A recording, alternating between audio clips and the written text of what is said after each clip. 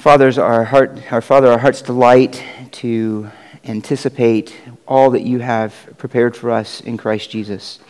The fullness of your glory, our Lord, in your inheritance in the saints, and the full realization on our part of what you have accomplished and purchased for us in the fullness of our salvation, which of its very essence and at its very heart is the gift of yourself to us. The fellowship that we have with you and with the Father in you and with the Spirit. And through our fellowship with you, the fellowship that we have with one another, now of which we have a foretaste, but in the future will be known in the fullest and most comprehensive glory that we can't even imagine now. So we pray, O God, as we open your word together, as we prepare our hearts to, as we do each week, to remember these great truths in your table, that you would empower your word and strengthen our hearts to receive all that you have for us. That you would do so by your Spirit who indwells us, who is our teacher, who is the one who enlightens our eyes and illuminates your word. We pray now that you would take and apply this ministry to us. And we ask these things in the precious name of the Lord Jesus Christ, who died, who rose, intercedes, and is returning for us. Amen. Well, go ahead and open up your Bibles to Revelation chapter 7 again. To Revelation chapter 7. As I mentioned last week, we're not in any particular hurry to get through this section. We want to kind of camp out here a little bit and slow down, simply because there's such wonderful truths for our encouragement, such wonderful truths for us to meditate on as we are in a book that mostly unfolds for much of its chapters the judgment that is to come upon the world, the horrors that are to come as a consequence of the justice of God and his holy wrath against man's sin. But he doesn't leave us without encouragements along the way as well, and things for his people to meditate on, ways to strengthen our hope, to set our eyes on the end of the suffering, which is to be with Christ forever and to enjoy his glory, and to enjoy, as we pray and sing about, the fullness of our salvation in him. And so he does that in Revelation chapter 7. And we need this. We need this. We need to look forward, and that is the very essence of our salvation. And even though as we come here to this scene in Revelation chapter 7, we're not experiencing, at least in our context, the level of persecution and trials that's going to be the reality of those who comprise this crowd who are called from every tribe, nation, and tongue, who came out of the great tribulation. Yet it is true of every Christian who has the Holy Spirit and who shares in the life of Christ, who has been made to see God's glory in the face of Jesus Christ, who has been made to taste of true holiness, that we groan within ourselves. We long for the end of the experience of what this world has, to enter into that true country of our citizenship, that true place of our eternal abode in the presence of God. So Paul says it this way, in familiar words, in Romans 8:23, he says, "We ourselves, having the first fruits of the Spirit, even we ourselves, groan within ourselves, waiting eagerly for the adoption as sons, the redemption of our bodies." So if you know Christ, if you have the indwelling Spirit in you, if you are united to him by the Spirit and through faith, you know something of this groaning, because you know things are not as they ought to be, and you're not experiencing all that your heart longs for. There is still the reality of sin and indwelling sin. And so we know this. There's still the pain and the sorrow and the tears of this world and the tragedy that we experience here. As we come into Revelation chapter 7, and as we think about this future of being with Christ, the full realization of it isn't until we actually have our resurrected bodies, which, as we argued and we will continue when we look at this again next week, is not yet the full experience of those that we're encountering in these crowds. It's not yet the resurrected state. Nonetheless, believers who die now, even though awaiting for that final and fullness of our salvation in the resurrection, do enjoy the presence of Christ. The end is the new heavens and the new earth and resurrected bodies and all that he's going to lay out for us at the end of the chapter. But believers have this hope, and it's a certain hope, is that to end this life, and I don't know, was it Mike? I think you prayed that earlier. Have the certain hope that at the other end of death, at the other side of the grave, at the moment of leaving this world and entering into the next, it is for the believer an entrance into the presence of Christ, into a gaze upon his glory at such a that we have not yet experienced. It is a time of joy. It is a freedom from the presence of sin. So Paul could say this to the church at Philippi. He had the desire to depart and be with Christ, he says, for that is very much better. And to the church at Corinth, he said, to be absent from the body is to be home with the Lord. And so that's the reality that we get a peek into here in Revelation chapter 7. So as I noted, we're going to slow down a bit to consider it and dwell on these glorious realities because they are for the encouragement of our heart, and we need them. And we even sang that in the song, Rejoice, in the times in which we live, in the seasons that make up the different parts of our life. We can rejoice because of the hope and the certainty that we have in Christ. So let me read from Revelation chapter 7, and I'll pick it up this morning in verse 13 and read down to verse 17, and then we'll take it from there. So beginning in verse 13, and you'll remember this is a conversation that John has with one of the elders in the vision he just saw of the great crowd before the throne of God and the angels who are worshiping God there together, all of this massive, massive part of humanity and the angelic world worshiping Christ. And then in verse 13, we pick up here.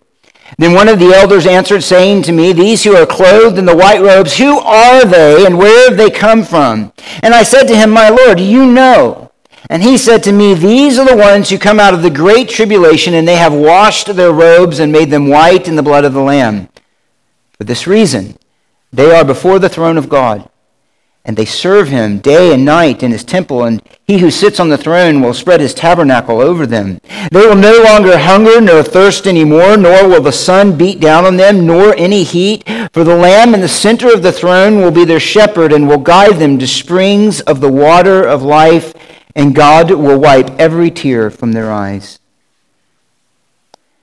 Now go back up to verse 14. And I'm just going to remind you of where we were last week. And namely, we noted last week in this section, which we have given the big title of an explanation of salvation, we noted first the necessity of faith in Christ for cleansing. The necessity of faith in Christ for cleansing. And this is just, again, a brief reminder of what we looked at last week. And we noted that those who comprise this worshiping crowd are not there because of their faithfulness. They're not there because of their righteousness. They're not there because of their works. They, like all and all of us, as Paul said, even as he was writing to the church at Ephesus, that we were all, and these, by nature, children of wrath. By nature, children of wrath. So they are here because they necessarily had to experience a cleansing, and this came, as he notes here in verse 14, that they have washed their robes and made them white in the blood of the Lamb.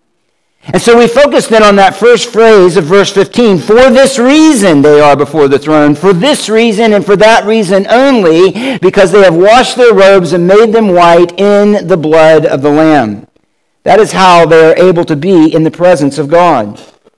What God foreshadowed over a millennia through the sacrificial system of Israel, namely that God is gracious to draw near to his people, but because of our sin, this can only happen through blood sacrifice, through a life that's given in place of the sinner, and the life given in the place of another. And what was pictured in the blood of bulls and goats was realized and fulfilled in the words of Hebrews 10:10 by the offering of the body of Jesus Christ once for all. And so they're here, as is everyone who is able to stand in the presence of God because of the grace of Jesus Christ, because of his atoning death, because of his resurrection.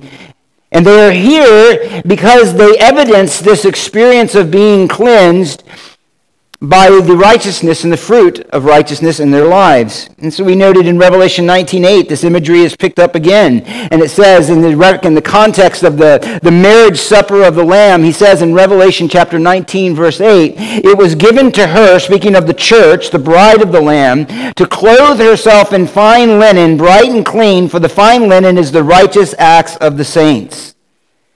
And we noted there that is the very fruit of the reality that they had been cleansed, they had been covered under the blood of Jesus Christ, that they have been justified, they have been counted righteous, they have the righteousness of Christ imputed to them. Their standing before God is not guilty, but righteous as the Son, because it's covered in his life.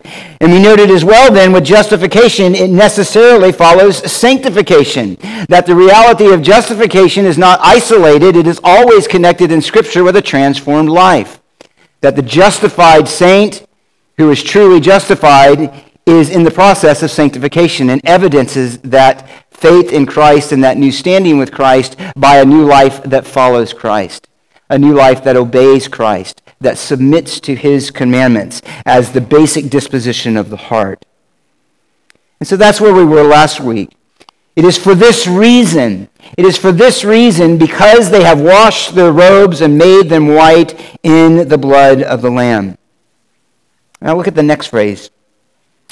He says, it is for this reason they are before the throne of God. They are before the throne of God. And this is marvelous. And what I want to highlight this morning is that little word, they are, or are. They are before the throne of God. It's not they might be. It's not there's a potential that they will be. He is picturing them in the absolute promised and certain state of the end of their life and of their faith, and that is that they are in the presence of God. This is marvelous. It is a picture of our end, full, unhindered access to the presence of God, to be before the glory of his presence, his throne, without being consumed, but rather filled with the overwhelming joy of worship at the clear sight of him. Now, this really should capture us, and this should amaze us. It actually, if we're thinking in terms of the gospel and reality, it should surprise us. It should come as a surprise that this crowd is before the throne of God. Why is it a surprise? Why should that strike us? Because who could be before the throne of God as one born in Adam without being consumed by his holiness? Without being devastated by his holiness and his holy presence? If you are a believer, you have a deep consciousness of your own sin. Of your own sin. We see this in what is often given as a picture, it is given as a picture of God, of this reality, and that is of Isaiah when he received his call by God to be a prophet to the nation of Israel.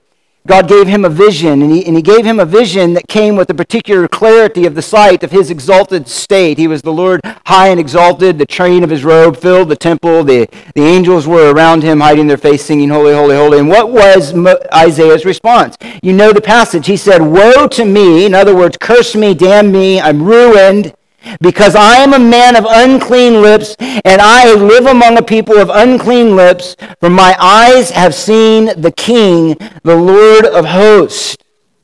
So here is the righteous prophet of Israel who was given a vision of the glory of God and of his holiness, an insight into his presence, and the first thing that came out of his mouth was self-condemnation because he had seen the Lord.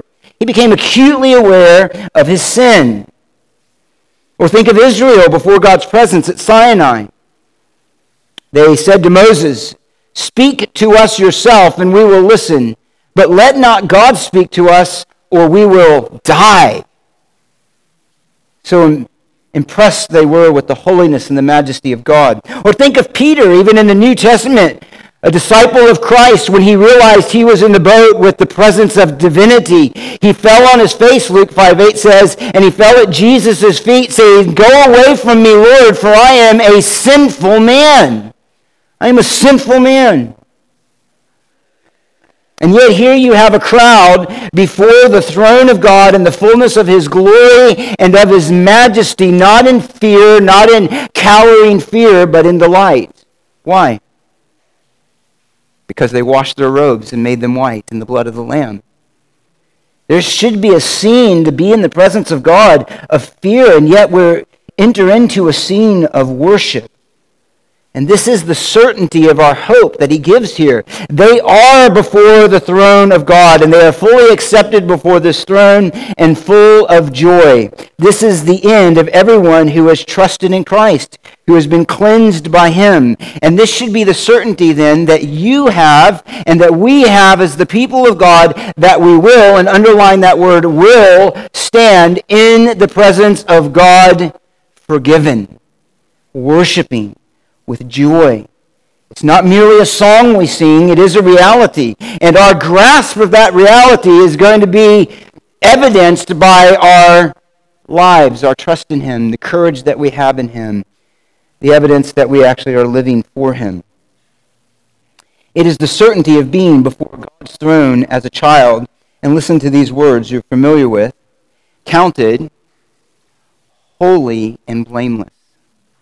Holy and blameless. If you are a Christian, you are going to stand in the presence of an infinitely holy God whose very presence should decimate us, and he's going to look at you and count you as, or give you this declaration that in Christ you are holy and blameless. Listen to how Jude 24 puts it. Now to him who is able to keep you from stumbling and to make you stand in the presence of his glory, blameless with great joy. Blameless with great joy. Great joy is the end of those who are in Christ at being found blameless in the presence of absolute holiness. One captured the thought of this joy in these words. Only to sit and think of God, oh, what a joy it is to think to think and breathe his name, earth has no higher bliss. Father of Jesus, love's reward, what rapture will it be? Prostrate before the throne to lie and gaze on thee. And gaze on him as one accepted by him. Listen to the words of Paul in Ephesians 1:4. Just as he chose us in him before the foundation of the world, that we would be holy and blameless before him. Listen to how he says it in Ephesians 5. As Christ loved the church and gave himself up for her, so that he might sanctify her, having cleansed her by the washing of water with the word, so that he might present to himself the church in all her glory, having no spot or wrinkle or any such thing, that she would be holy and blameless. That's us, Christian. That's us. That Christ died to make us holy and blameless, that our future and our end is to be freed from this body of sin and to stand in the presence of the risen Christ and be counted holy and blameless. Martin Lloyd-Jones, speaking of this passage, captures a sense of this glory in these words. He says, the holiness and the righteousness of the church is not the mere absence of sin and sins. It is the sharing of the Lord's own righteousness. God is holy, and the church becomes holy with this positive, shining righteousness, this perfection. It is much more than a mere absence of evil. It is essentially positive uprightness, truth, beauty, and everything that is glorious in all its essence as it is in God. The church partakes of that. She is clothed with the righteousness of Christ now. Thank God he sees that and not us. She will indeed be like him positively, entirely holy and righteous. We who know Christ, so often burdened under the weight of sin, grieved by the lack of holiness in our own lives, are yet to be counted as the perfect bride of Christ, beautiful and holy, sharing his own nature, conformed completely and fully, as Paul says, one day to the body of his glory, as pure and holy as Christ in his presence, to share the same intense and intimate fellowship with his Father that he has and we have in him. One day the stain of sin will be fully removed and we will be in his presence and before his throne as this crowd counted righteous. Counted righteous. Again, if you are a Christian, you have a sense of your sin, and so you understand the amazement of these words, the overwhelming joy and anticipation of this great day. And let us notice as well that this reality is rooted and grounded in his infinite and eternal love. Ephesians 1:4 puts it this way: in love, he predestined us to adoption as sons.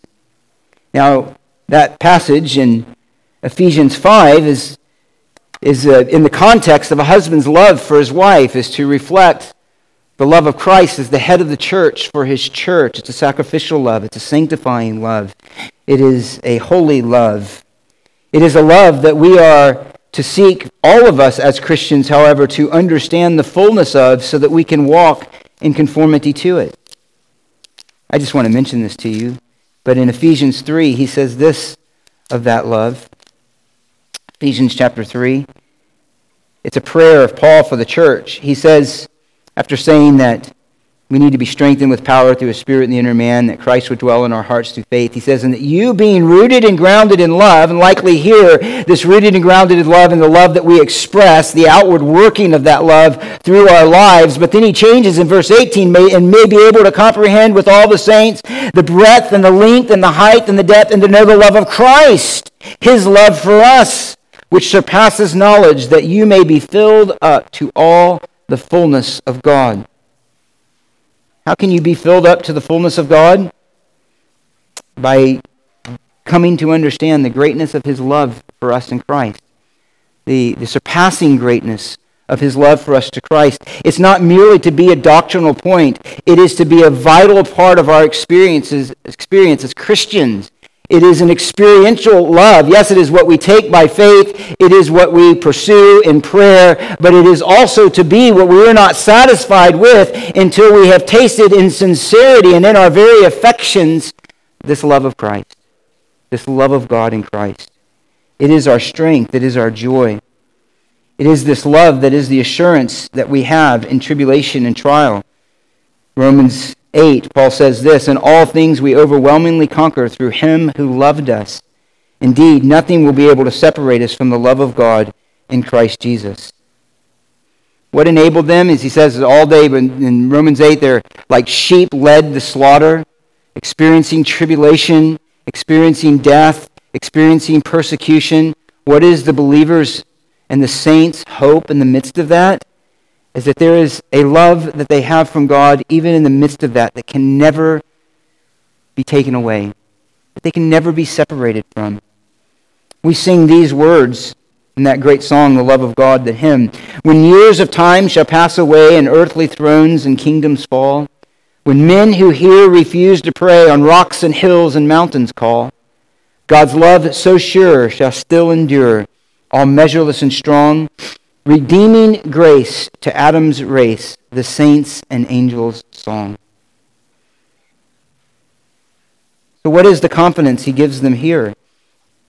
It is this, the certainty that through their trust in Christ, through the experience of his eternal and everlasting love that was set on those who are there before the foundation of the world, through the redeeming grace of Jesus Christ who offered himself up as a sacrifice for our sin, through the gift of his Holy Spirit, through the reality of the resurrection, that this is assured, it is made certain, it is an unshakable confidence that his people are to have, that we will stand before the throne of God and counted forgiven.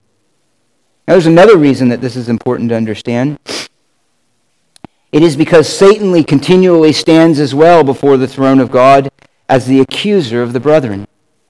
As the accuser of the brethren. In verse 10 of chapter 12, John says this, I heard a loud voice in heaven saying, now the salvation and power and kingdom of our God and the authority of his Christ have come. Listen, for the accuser of the brethren has been thrown down, he who accuses them before our God day and night. We looked briefly at Zechariah chapter 3 and that great imagery of the high priest Joshua clothed in filthy garments, the filthy garments of his sin. And it says Satan was standing at his side, accusing him of his sin, accusing him of his uncleanness, accusing him of his deserving of guilt. Now this is a particularly powerful tool of Satan for this reason. You know why? Why is that so powerful? Because his accusations are true. He's right. When he accuses of sin, he's right. When he accuses of guilt, he's right. In that sense, he has a leg to stand on. He's not making it up. He doesn't have to fabricate the guilt and the corruption in our lives. He can point to it as a reality. That's the power of it. But that is also the power of the cross. We do have sin remaining in us. And yet we have the promise that we in Christ are and will one day fully know the experience of this reality, counted holy and blameless in Christ. Our clothes have been washed in the blood of the Lamb. Our confidence is secure, not in our own righteousness, but in the righteousness of another, the righteousness of Christ. That means as well then that for now, as we await that great reality of being before his throne, we have also a present certainty of access to the throne of grace. Because Christ has entered, in the words of Hebrews 9, we read this last week, entered into heaven itself now to appear in the presence of God for us. And so we have this promise. Familiar words. We do not have a high priest who cannot sympathize with our weakness, but one who has been tempted in all things as we are, yet without sin. We talked about that. We sang about it, didn't we? In the garden, your will be done. Your will be done. He was in the garden. Your will be done, he said to the Father, even as he was anticipating the great cost of our redemption, his glory, our redemption, his suffering, our salvation. He was tempted in all things as we are, yet without sin. And therefore, let us draw near with confidence to the throne of grace, speaking of sovereignty, speaking of grace, speaking of his mercy, so that we may receive mercy and find grace to help in time of need. He's gone before. He has a sure and steady anchor. Listen to these words. Christ, the sure and steady anchor, while the tempest rages on. When temptation claims the battle, and it seems the night has won, deeper still then goes the anchor, though I justly stand accused. I will hold fast to the anchor. It shall never be removed. Christ is the anchor of our soul. He's the surety that we have before God of our salvation. He's the certainty of the hope that we have, that we who are sinners, we who are guilty, will someday be before the throne and offer to him what we want and seek to offer him now, which is our worship. So this is the believer's hope. This is the believer's hope. And I want to just consider this for a moment. And we'll pick it up after this next week. But what is the idea of hope? Well, if we were to give a simple definition just of the word as it's used, the one that applies to this, it is to look forward with confidence to that which is good and beneficial. Now I'm borrowing that one. It's to look forward with confidence to that which is good and that which is beneficial to us. And this then is the very reason, or at the very center of our salvation. Paul says this in Romans 8, again, for in hope we have been saved. It is hope that enables us to persevere, to endure in trial, and to press on to the end. As the culture increasingly mounts against the very idea of Christianity and truth, not compromised Christianity, as we consider the future, and as many of you probably have conversations like Trish and I had last night, I don't remember the exact context, but it was something about as we were thinking in 10 years or 15 years. And I think it was Trish who said, well, we might be in jail then. She says, it just seems more real now. Well, we hope not, but we don't know. But the point is when there's persecution and when there's more of a price to pay for faith in Christ, what is the believer's anchor? It is the hope that we have in Christ. It is to look forward with confidence to that which will be the best and the most beneficial to our soul, and that is our everlasting joy in him. And that is our armor against Satan.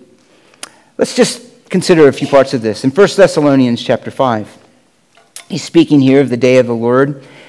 He's speaking of this coming wrath upon the world. And he says this to believers. He says in verse 7, those who sleep do their sleeping at night, and those who get drunk at night. Verse 8, but since we are of the day, we're of the truth, essentially.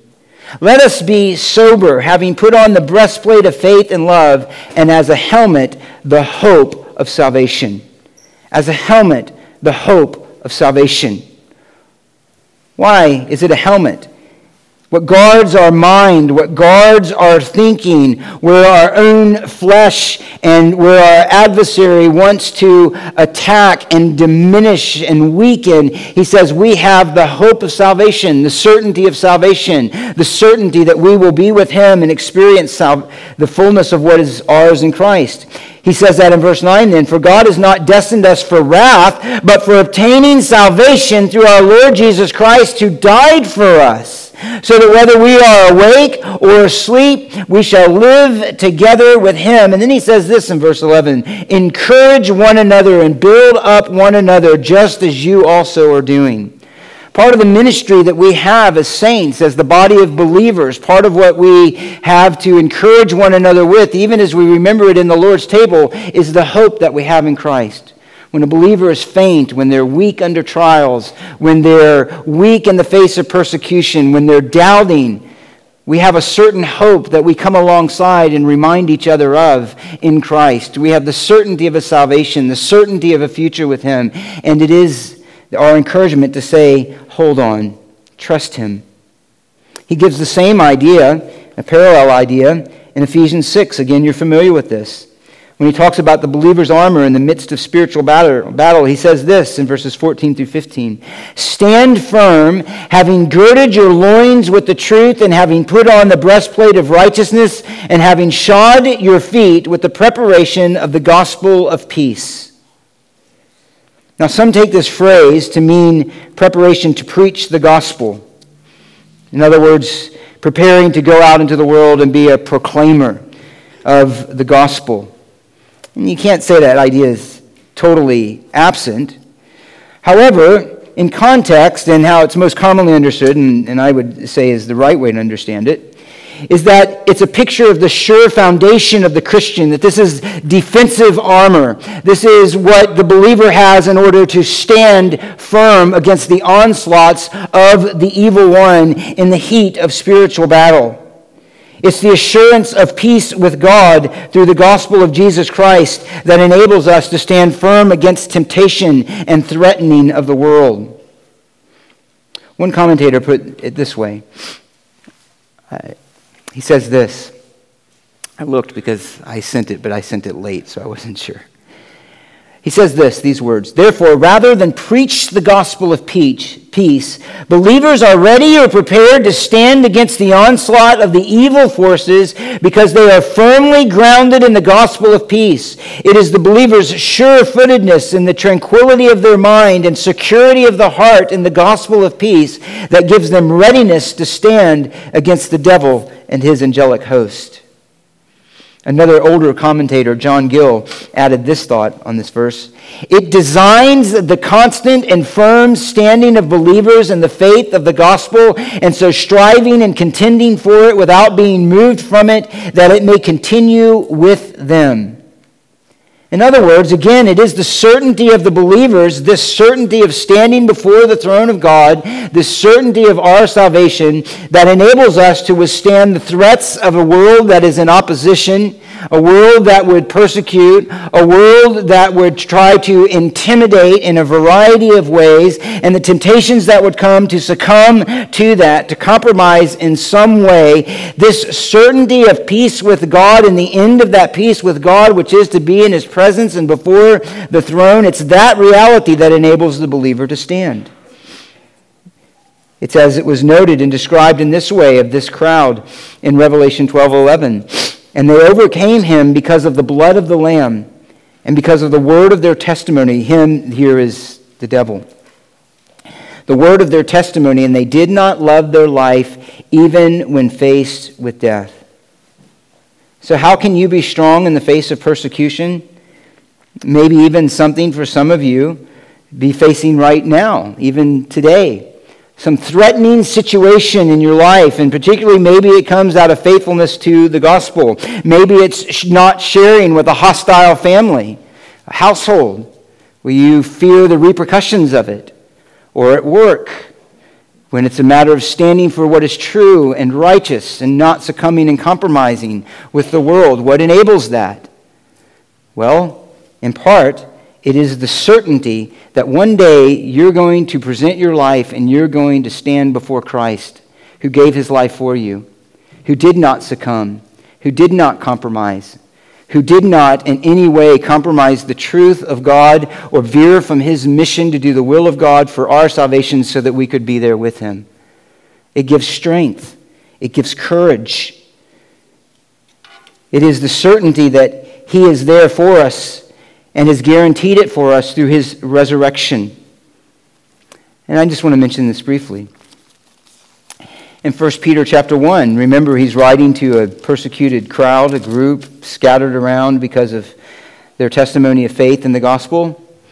And what does he begin with? What does he begin with? And again, we have to get our mind into the flow of Scripture and let it instruct us in how we're to speak to one another and to encourage one another. You know, oftentimes when there is trials or difficulties or persecution, you know, we want to sympathize with how hard it is and how tough it is, and I'm so sorry this happened to you. And there's an element of that, sure, of course. But that's not what Peter says as he's writing to these believers. He doesn't start out and say, oh, how hard it must be for you. Oh, I'm so sorry. He says, don't be surprised at the fiery ordeal that is among you. What, did you think it was going to be easy? Did you think the world that hated Christ was going to love you, who bear his name? Listen to how he encourages. And here we have an example of that word that came from Paul to the Thessalonians. Encourage one another with these truths. Peter says this, right after saying he's writing to those who are scattered, he says in verse 3, Blessed be the God and Father of our Lord Jesus Christ, who according to his great mercy has caused us to be born again to a living hope through the resurrection of Jesus Christ from the dead, to obtain an inheritance which is imperishable, undefiled, and will not fade away, reserved in heaven for you who are protected by the power of God through faith for salvation, ready to be revealed in the last time. And in this you greatly rejoice, even though now you have been, if necessary, you've been distressed by various trials, so that the proof of your faith, being more precious than gold, which is imperishable, even though tested by fire, may be found to result in praise and glory and honor at the revelation of Jesus Christ. That's his encouragement. That's his encouragement. We're faced with persecution. We're faced with loss. We're faced with consequences because of a righteous life or the testimony of Christ. What is the encouragement? We have an inheritance which is imperishable, undefiled, will not fade away. It's reserved in heaven for us, guaranteed by the life, the death, and the resurrection of Jesus Christ, the sending of the Spirit, affirmed and we're given reminders in his word. And so he says, stand strong and stand firm. That then points us to how do we gain this hope? How do we gain this hope in Christ? How do we gain this certainty? How do we gain this assurance? Well, let me just give you two quickly. Hope is grounded in Scripture. You have to know his word. Let me ask you, how often are you in the word during the week? How much time do you spend in prayer? How much time do you spend in a closet, away, undistracted? Not while you're driving in the car, not when you eat breakfast. Are you spending alone with the Lord in prayer? 10 minutes, 15 minutes, no minutes? How often are you in the Word of God? Not just reading it to check that off on your Bible chart for the year, but how often are you spending time to say, my goal here is not to finish a certain number of verses, but to fellowship and meet with the Lord, that I could be strengthened and instructed by his word. Hope is not going to happen any other way. Certainty is not going to happen by a simple zap from heaven. Yes, the Spirit prompts. Yes, the Spirit points us in that direction. Yes, if we know Christ, the Spirit has opened our eyes to see Him. But we can quickly forget, and that can fade away. And we need to constantly be in His Word. Listen to what Paul says to the Romans. He says, for whatever, in verse 4 of chapter 15, for whatever was written in earlier times was written for our instruction, so that through perseverance and the encouragement of the Scriptures we might have hope. Now the God who gives perseverance and encouragement grants you to be of the same mind with one another according to Christ Jesus. How are you going to gain hope? You're going to gain it as you spend time in His Word. As your mind, as your thoughts are renewed by Scripture and through the power of the Spirit working through His Word and thus coming to the Lord in prayer in response to His Word, He creates hope and He creates certainty as we confess our sins. We're reminded again that we're covered and our robes are washed white and made white in the blood of the Lamb. Then we are in the process of that having instilled in us a hope and a certainty and an encouragement and a growth in our trust and confidence in the Lord and all that He has accomplished for us. That's how Scripture gives us His promises. He reminds us, even as we see here, we're going to stand before the throne. Scripture gives us examples, as He told them in Hebrews. Consider those who have gone before you, who didn't consider either like Moses the riches of Egypt or like others who were willing to be in holes and caves or sawn in two. They didn't consider any of that a reason to neglect their hope and to remain faithful to the God of promise. We see examples, we see warnings of those who have lost their hope. We see those who have made a profession and then walked away. That was prayed in both of the prayers providentially this morning. We read about it in Judas. It is through the Scriptures, it is through the reminder of that Christ did stand in our place. He did atone for our sin. It is through the reminder that He did give us our Spirit to strengthen us so we don't stand in our strength, but we stand in His. This is how we have hope in the Scriptures, but you have to be in the Word. One of the first questions to ask in counseling is this: what's your spiritual life like? What are your spiritual? How much time are you spending in the Word each week? Sometimes it's, not so great.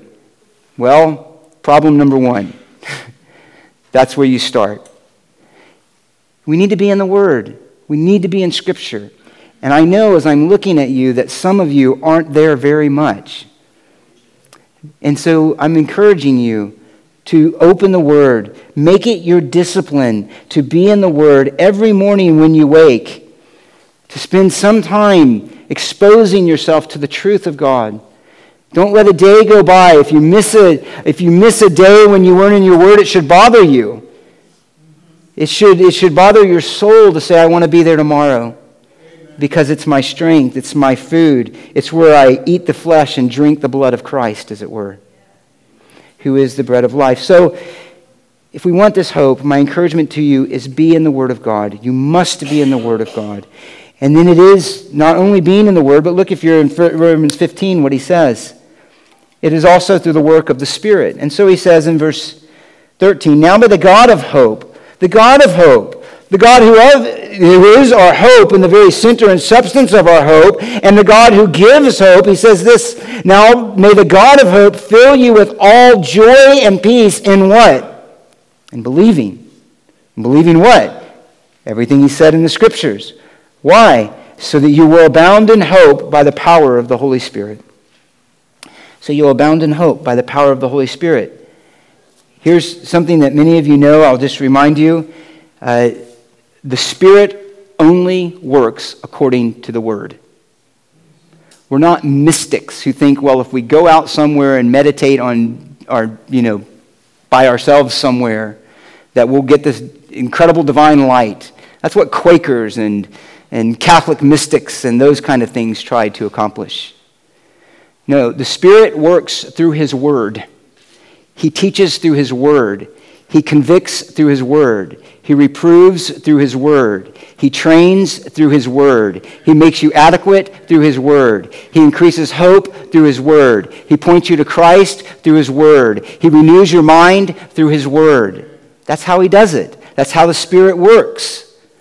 You don't go off somewhere and just wait for some spiritual experience. You have to know him in his word, and the Spirit works there. The Spirit meets with you there. You're not alone when you come to the word. It is the living word from the living God and the living Spirit, and you go there as a child of God, and you hear the voice of Christ, and he teaches you, and then you ask him to teach you when you're confused, and he gives you wisdom, and you say, Holy Spirit, fulfill your ministry. Teach me, show me Christ, fill me with hope, convict me of my sins. Search me and know me if there's any hurtful way in me, and you plead with the Lord. And so this is how this hope comes, is through his word. We meditate, we pray, we ask. And I want to note just finally this, that this certainty, this fruit of having our robes washed and having made them white in the blood of the Lamb, then is also a purifying hope. It's a purifying hope. And this is the last thing I want to say before we come to the table. It's a purifying hope. So what should be the effect of this? To say they are before the throne of God. They are certainly there. This is your end. This is your hope. It's given as an encouragement. It should be a purifying hope. It should give courage in the face of adversity, but it should also give us motivation in the face of sin to put it to death and to seek to grow in Christ. Let me remind you of familiar words. 1 John chapter 3, see how great a love the Father has bestowed on us, that we would be called children of God. And such we are. And for this reason, the world does not know us because it did not know him. And just as a footnote here, if you feel as comfortable in the world and as at home in the world and among unbelieving acquaintances as you do among the community of saints, it's very likely you're not saved. Amen. There's a distinction that the people of God have together. There is a Spirit-wrought spiritual love for Christ that we share together and that unites our hearts in one mind and one faith, because we have one Lord and one salvation and one hope together. There is within the child of God a unique love for the people of God because we have a shared love for Christ. And so the world should seem stranger and stranger to you as you grow in Christ. And you should seem stranger and stranger to the world when they look at you. So that's just a little side note. For this reason, the world does not know us because it does not know him. Beloved, now we are children of God, and it has not appeared as yet what we will be, but we know that when he appears, we will be like him because we will see him just as he is. And here it is, and everyone who has this hope fixed on him purifies himself just as he is pure. Do you want to know one of the greatest powerful weapons that we have against sin? Is to realize our hope, to meditate on being before the throne of God, to think about the end. Scripture is full of that. Think about the very way the epistles are written. What does he do? He has an emphasis, it's not exclusive, it's an emphasis on doctrine very often in Paul's epistles. And then what does he do in the second part? He has an emphasis on how we apply it. Right? That if we've been raised up with Christ, we seek the things above where Christ is, seated at the right hand of God. If you've experienced the grace of the gospel, walk worthy of that gospel. And if we understand the glory of God and how everything tends to his glory and has the end of his glory, then we're going to offer to him as our spiritual service of worship our very lives and our bodies as a holy and acceptable sacrifice. It is to realize our hope in Christ. And if we realize that mercy and that hope and that reality of our end, it's our battle against sin. He says here, that hope fixed on him purifies himself just as he is pure. Oh, it's not always certain. We waffle, we fade, we wonder, we get distracted. But this is the plumb line that keeps us always what we're striving for and pulls us back. We fail, we do get weak. But don't we praise God that even as Jude said, he's able to keep us from stumbling. He's able to keep us. He's able to pull us back when we wander off in the weeds to the paths of righteousness. He uses his word. He uses the community of the saints. He uses a variety of things. But what he always pulls us back to is this is our hope. And it's there that he strengthens us. And it's there that we have a strength to live for him in this world. So let me ask this question as we come into the table. Do you have this certainty? Do you have this hope? Or maybe we could even ask it like this. If you're a believer, you want it. And so you know that you're striving after it, and you need to be in his word. You need to be in prayer. You need to be always here among the saints. You need to be serving and not just coming and going. You need to be active. God strengthens us through that as well. But more importantly, my question would be this. Do you have innately in your heart a longing to be with Christ? And a longing to be with Christ that is more appealing and more valuable to you than anything this world has to offer? That's the question. Is that where your affections are? Has your life experienced a change that marks death from death to life, in which there's a new reorientation of your life towards Christ and towards the things of heaven? Are you trying to strengthen that in your heart, those glories? Well, that's what you need to ask yourself. Let me ask you this as well, finally. Does this hope give you courage in trials, strength in temptation, and a motivation to live for him and not for the world? Well, if those things you answer in the affirmative, again, stronger at some times, weaker at others, a process of growth.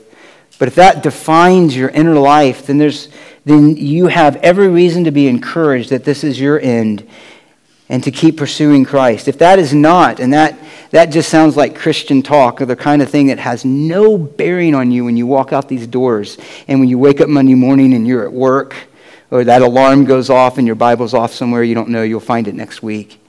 If that's true, then you have every reason to be concerned about your soul. And you need to ask God to show you the truth and give you this hope in Christ, to give you this reality of who you are and who he is and the end of all things, that you would trust him and hope in him. And these are the realities that are in God's people to be strengthened through these symbols. Paul again said, we were saved in hope. And these symbols in the Lord's table are symbols of that hope, that Christ has redeemed us. He has fulfilled the will of the Father. That he has laid down his life as an offering for sin. That he has resurrected from the dead. That he is right now at the right hand of the Father interceding for us. That he is returning for us one day. That these kingdom reality and promises are true. As a matter of fact, they're the most true thing.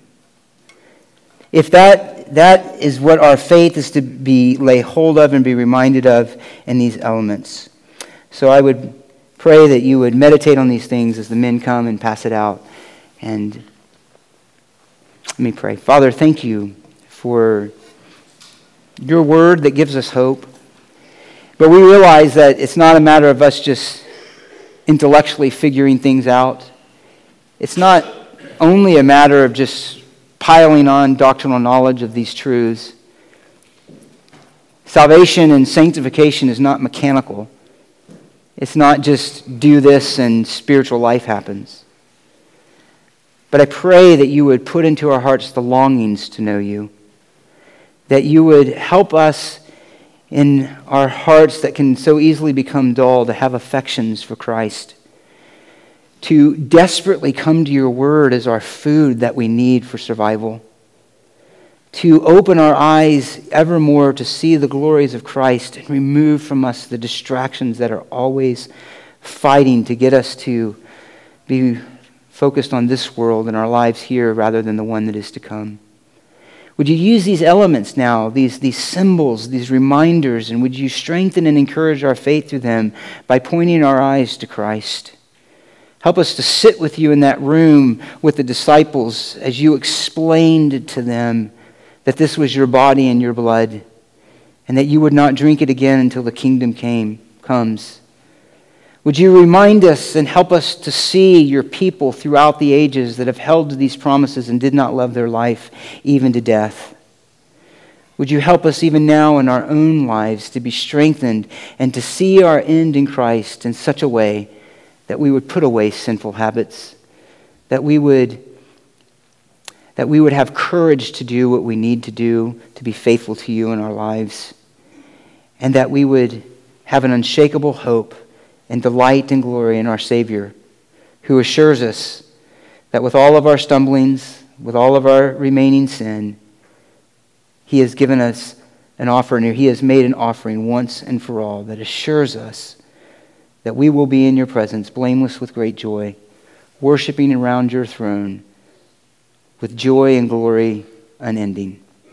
We pray this in your name, Lord Jesus. Amen.